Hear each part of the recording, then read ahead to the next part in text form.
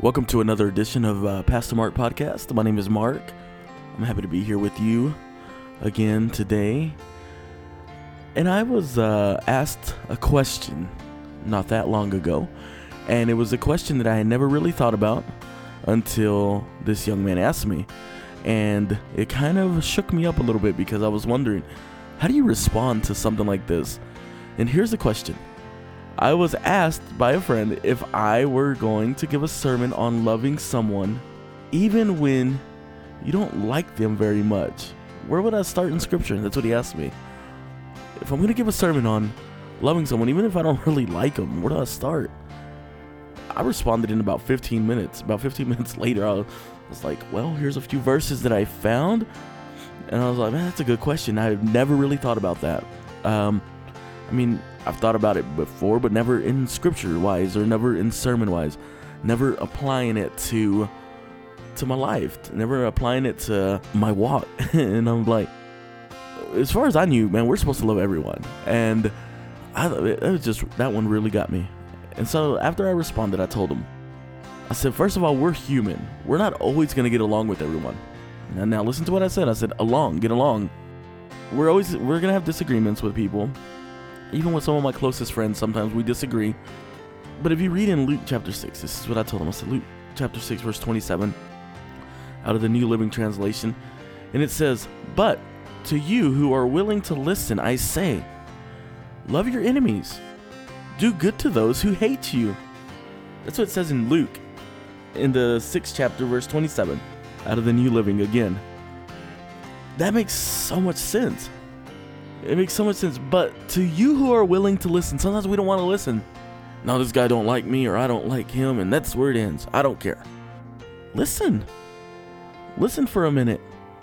I say, love your enemies. Love them. That's hard, but it's a commandment that God's telling us here. That's something God's telling us to do. Saying, love your enemies. Love them. I don't care what they've done or what you've done. You need to love them. Christ created all of us. Christ loves all of us. What Christ doesn't like is our sin. What God doesn't like is our sin. If he tuned us out every time we sinned, which is every day, he would never listen to us. But he's not like that.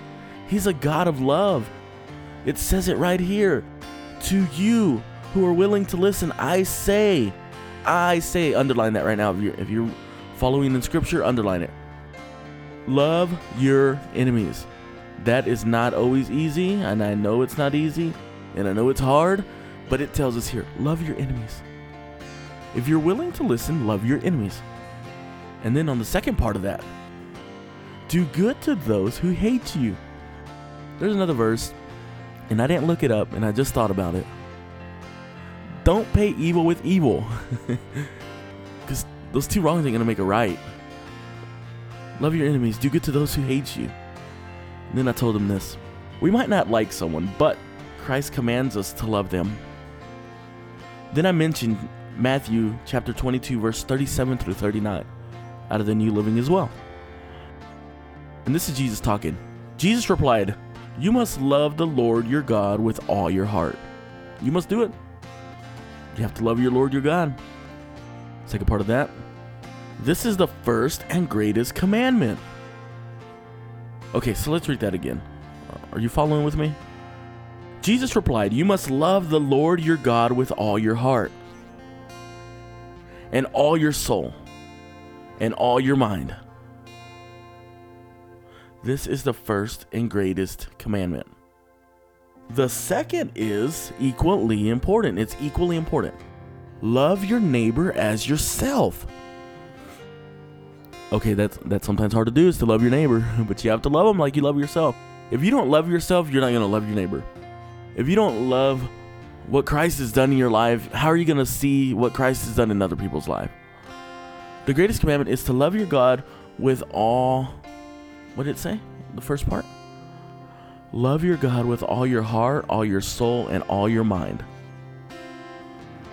You can't just love him with a few of those areas. You can't just love him with your heart and then not your mind. You can't say, well, in my heart I love Christ, but in my mind, I'm just having trouble with this person. Or you can't say, well, I love him with all my soul, but my heart is far from that. It's like a rock. It's hard. And I've said that before. I've joked around with people and said, see, deep down inside, I have a heart somewhere. It might be a little cold.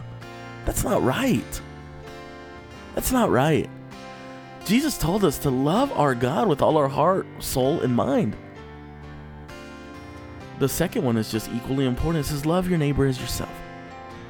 So if you have problems with somebody or with your neighbor, not saying that you have problems with your neighbor, but you should love him as you love yourself. The love that Christ has for you is the love that you should have towards everyone else. It's not necessarily meaning your neighbor that's right next to you.